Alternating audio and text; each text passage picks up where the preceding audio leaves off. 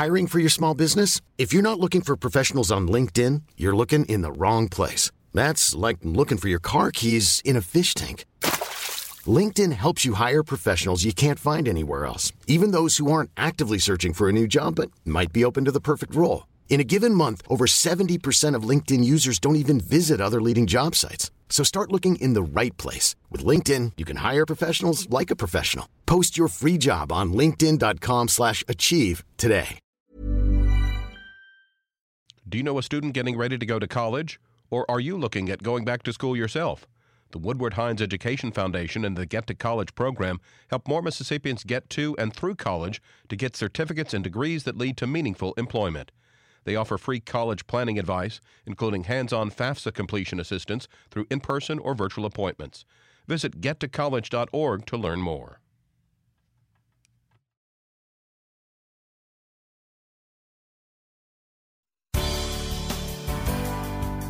Good morning. It's 8:30 on Tuesday, November 15th. I'm Desiree Frazier. This is Mississippi Edition on MPB Think Radio. On today's show, the state's Real Estate Commission says the housing market is taking a dip, and the number of realtors in Mississippi may soon follow that trend. Then the tax credit for crisis pregnancy centers could be increasing. But we talked to one healthcare provider who says she's not getting vital resources to help expectant mothers. Plus, the State Board of Education approves new pre-K programs. This is Mississippi Edition on MPB Think Radio.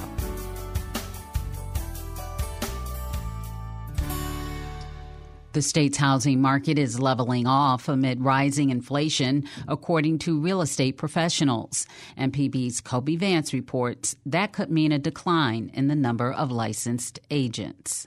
Fewer homes are being sold each year in Mississippi, and leadership with the Real Estate Commission says the state's housing market is expected to see a continued decline in the coming year.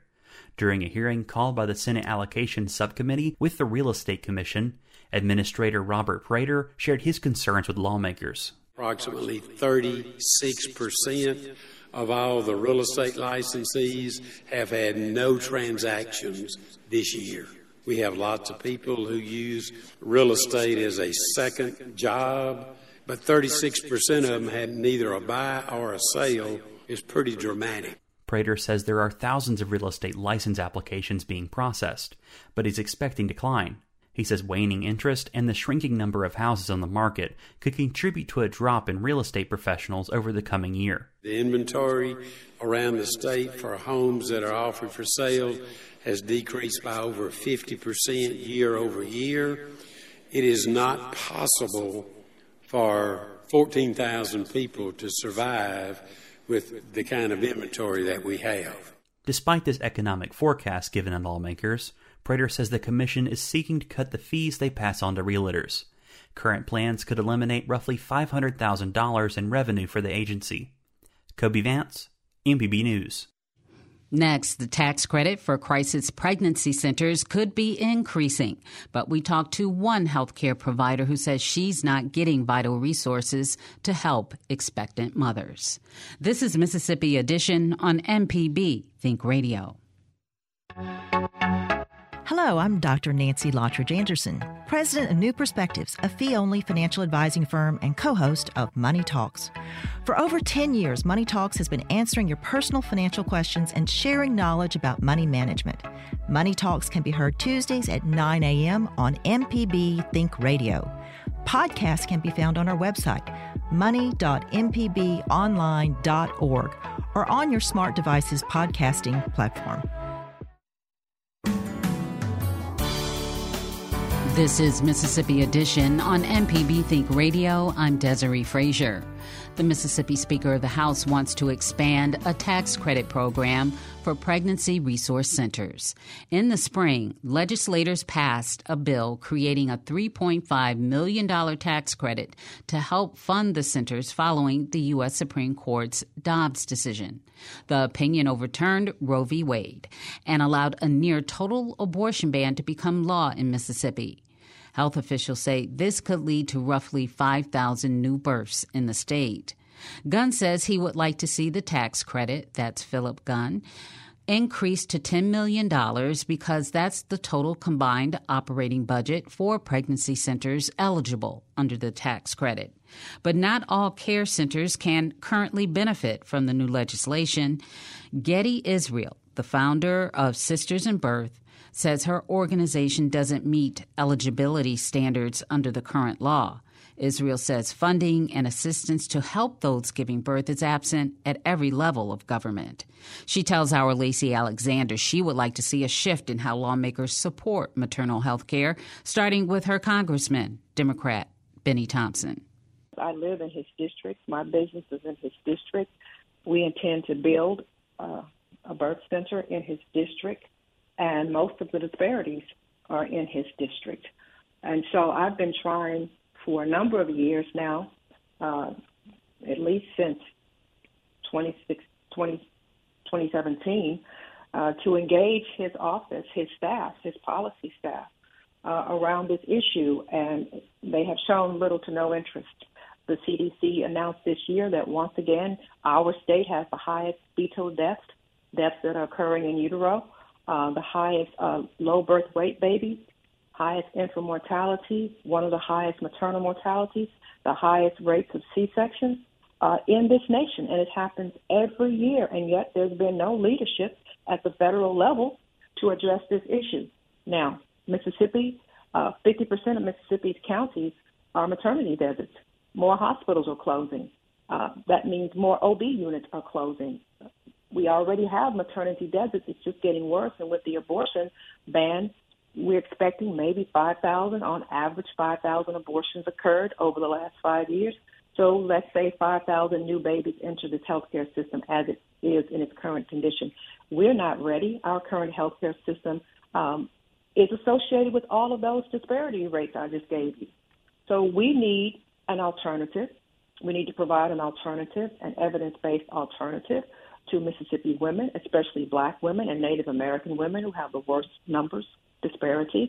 And that evidence-based solution, which is feasible, which is recommended by the Centers for Medicare and Medicaid, is to build freestanding birth centers in our state to address these issues. And Congressman Thompson should be jumping all over this, and he shows no interest. He's absent, as my article says. He's been absent, and he's running for his 14th term. He has 29 years in office. What does he intend to accomplish around this issue? Why do you think that this issue is being overlooked? In your opinion, why are these problems not being attacked with any urgency right now? That's a very good question, and I think it really has to do with the fact that most of the women and babies who are experiencing these deplorable rates, if you will, disparities, are Black, and most of them are poor. So Black, poor, female, they don't really have a voting. They don't have voting clout. They're not as actively engaged, that is, politically. They don't have lobbyists. They don't have political action committees representing their interests. Black women are not represented. Their interests are not represented, and Black women are doing a poor job. Those who are in leadership positions, including the legislature. We have a lot of Black women in legislature. I have gone to the state legislature and asked those Black women to help. And the first thing they say is, I'm going to name Deborah Gibbs as one. There's another senator, I can't think of her name right now. She's been in the office longer than some of us have been in the world. And I can't help you. And that's what I get. I can't help you. And these are Black females. I've met with the Black Caucus, and I spoke and shared this crisis. And it was as though I was speaking to the wall. There was no sense of urgency. I've gone to Senator Hillman Frazier. That's a Black guy who's represented Hinds County for probably as long as Congressman Ben Thompson has. And he wouldn't even make a phone call for me.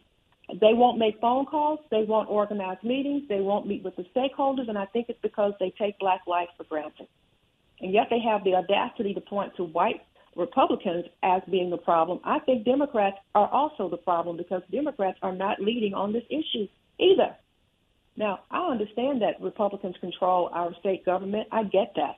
I understand, therefore, that Democrats don't have the votes. But that doesn't stop Democrats at the state or federal level from working with organizations like mine, TBOs, to come up with a strategic plan to address these issues. We are ready and we are trying to address these issues, but we get no support from the Democratic legislature or from Democratic politicians. not on the state, not on the local, and not on the federal level. A total disconnect. Unlike the Republican Party that works very closely with the pregnancy resource centers or pregnancy crisis centers, as they are also known. They work with their constituents. They work with their advocates. Democrats do not. But to answer your question, I think that if these were white mothers and white babies dying at the rate and suffering these disparities at the rates that black people are, then yes, it would be treated as an urgent matter. It is not. Tell me in concrete terms what you need from these legislators and lawmakers to make this problem ease up a little bit. I need funding. I've gone to the state. There was a bill introduced on my behalf to raise funding to build the birth center. It died in committee. I've gone to Congressman Thompson with the same proposal. He didn't. I think he ignored it. His office ignored it.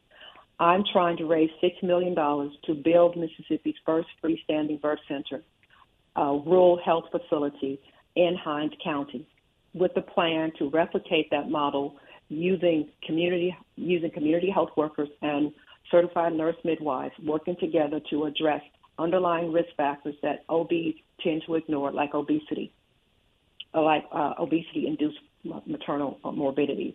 So we need funding to build the facility. We need funding to build a guest house so women will have a place to stay. Those women who are traveling on average of 1 hour one way should not have this experience. They should at least have a place to stay before they go into labor so it doesn't occur on the road. So this concept, this proposal includes the freestanding birth center. It also includes the guest house for women and their families to stay in while they're having the experience or having the birthing experience. I need to raise $6 million for the first facility. And then we need to replicate this model across the state. Now, hospitals will continue to close and doctors will continue to retire, which is what's going on now. OBs are retiring and they are not going into the underserved areas. We can go into these underserved areas with this model, this evidence-based model that has been shown to significantly improve birth outcomes as well as reduce medical costs. So it makes no sense that a state or federal politician would not get behind this. I think they simply don't care. That's what I need. Getty, for people who are listening who maybe don't understand the brevity of this issue, tell us what you've seen. Tell us what you know about this problem. Tell me experiences that you've had with these mothers that makes you so passionate about this issue. Thank you for the question. I've been working in public health since 2006, since graduate school. And we have low health literacy rates among the population that's most at risk. That is the same population that is more likely to have sought out an abortion. We see the same risk factors: obesity, lack of social support, meaning they're usually not married, low health literacy rate, not understanding how to navigate the healthcare system, not understanding how their lifestyle choices affect their pregnancy and their birth outcomes. And so when we intervene at the very early stages of pregnancy, which is what we do, as soon as a mom or a woman establishes that she's pregnant, we began to intervene in her life by helping her to identify and to change those things that are going to be problematic later on. So this intervention works.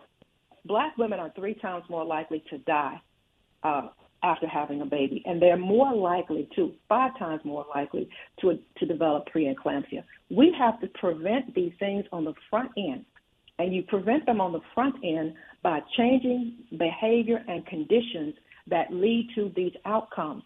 It does not take a rocket science to know that Mississippi has an obesity problem as well as smoking.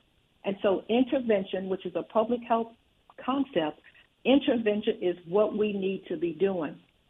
So we have this healthcare system in place that is driven by expediency and I think profits. I don't think this healthcare system is racist. I think this healthcare system is classist, and I think this healthcare system is driven by dollars and expediency.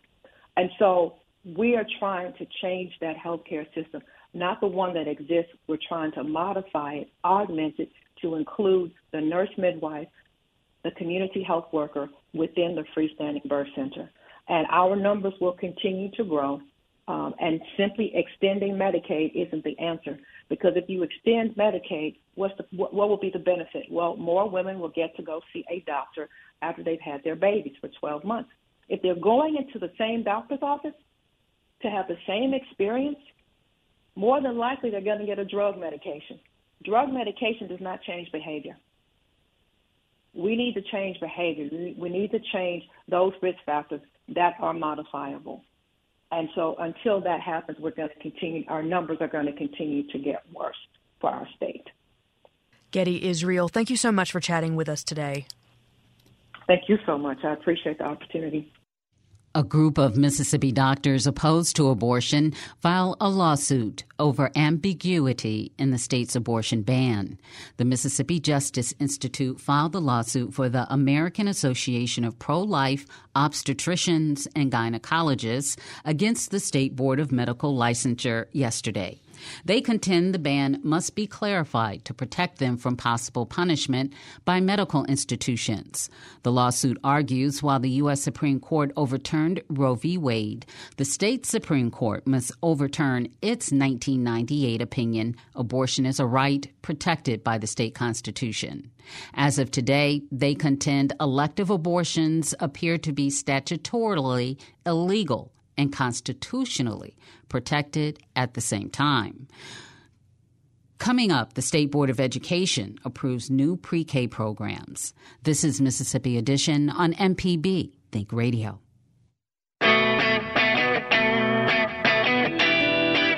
When you look at your vehicle, think of MPB. Need to get rid of your ride? Donate it by calling 877-MPB, the number 4, CAR. Need to have some work done on your truck? Listen to AutoCorrect Thursdays at 10, Saturdays at 11. An MPB license plate reminds you that MPB is with you wherever you go. Go to your county office and ask for an MPB car tag. MPB and cars, better together. This is Mississippi Edition on MPB Think Radio. I'm Desiree Frazier. The State Board of Education is awarding over $15 million in grants to school districts in the state for pre-K programs. These state-invested programs will reportedly have the capacity to serve roughly 1,000 children across 50 classrooms over 3 years. Dr. Jill Dent is the Bureau Director of Early Childhood for the Mississippi Department of Education. She shares more with our Lacey Alexander. The majority of the funding could be used on teacher salary and fringe, assistant salary and fringe, but then they can purchase materials for the classroom. They can, be able to set up their classrooms with these funds. But we look at specific points of this funding going towards ensuring that this is a high-quality environment for our 4-year-olds that will be served, making sure that their teachers have an early childhood degree or an education degree with a specialization in early childhood, that they have professional development that they need throughout the year, that they have a class size that are no more than 20 children in the classroom. Their staff-child ratio is 1 to 10, so they have to keep that within that ratio to ensure quality. We also will expect them to conduct screenings and referrals for the children that need those. And, with this funding comes the responsibility of the department providing a coaching aspect for these classrooms. So our staff at the department will go out and support the teachers within the classroom and be able to give them the additional help that they may need, or be able to support them in different ways to have additional strategies within their classroom to support the children in those classrooms to have great outcomes. Gotcha. And I understand that early childhood is kind of your expertise. Talk to me about why these grants specifically are going to pre-K classrooms. Did you guys see an issue or a need in pre-K classrooms in the state of Mississippi? Do you guys just really strongly believe in the importance of that grade level? Tell me why this money specifically is going to those pre-K students. So this funding was specific in our appropriation bill to go to pre-K. But besides that, we believe that pre-K is really important for a number of reasons. Not only that they're getting ready to have the foundation of reading and be able to go into kindergarten ready in that aspect, but to be able to have the skills to be able to work cooperatively with their peers in their classroom and to follow directions and, be able to engage in the classroom with the responsibility of the rules that they would have in the classroom. And all of those pieces, being flexible in their thinking, role playing and different things like that, that helps. Those skills help these children become functional adults and be able to have a productive adulthood in society. And we really, during that 4-year-old year, it is the prime time to teach children these particular skills. And so not only are they learning the academic portion, but they're learning the social portion and being able to learn these lifelong skills that help them prepare and be part of society, a successful part of society. Gotcha. And Dr. Dent, I understand that this went through the 2022 legislative session where $20 million was appropriated in new state funding to the MDE. In that proposal process or in whatever process it took to get that approved, is there anything that maybe you guys suggested or requested that was not granted to you, or did you pretty much see your plan come to fruition in the legislative session as you planned prior? So, we also received extra funding for our Early Learning Collaborative grants, and so we're really excited about that. This was an additional funding that we did not anticipate, but we were able to make this happen within the funding year and get these out so that programs could receive this funding to be able to serve children no later than next August. So we're really excited and anticipate additional early learning collaboratives with the funding that we received last session. And so, we're really hopeful that in the next sessions that we see additional funding for pre-K, because we do believe that, this particular year, their 4-year-old year, really helps set them up for kindergarten.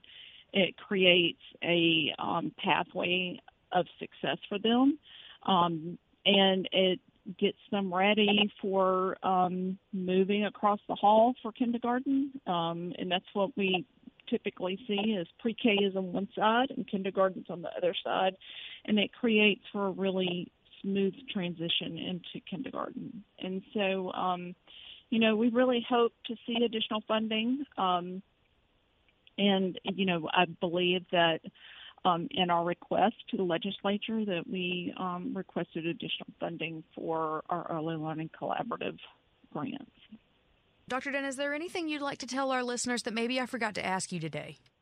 I just really, the state is really on a trajectory for supporting early learning. Everyone sees the benefit of it, and we just need to keep pushing forward for that. Awesome. Dr. Jill Dent, MDE's Borough Director of Early Childhood, thank you so much for chatting with me today. Thank you for your time. This has been Mississippi Edition on MPB Think Radio.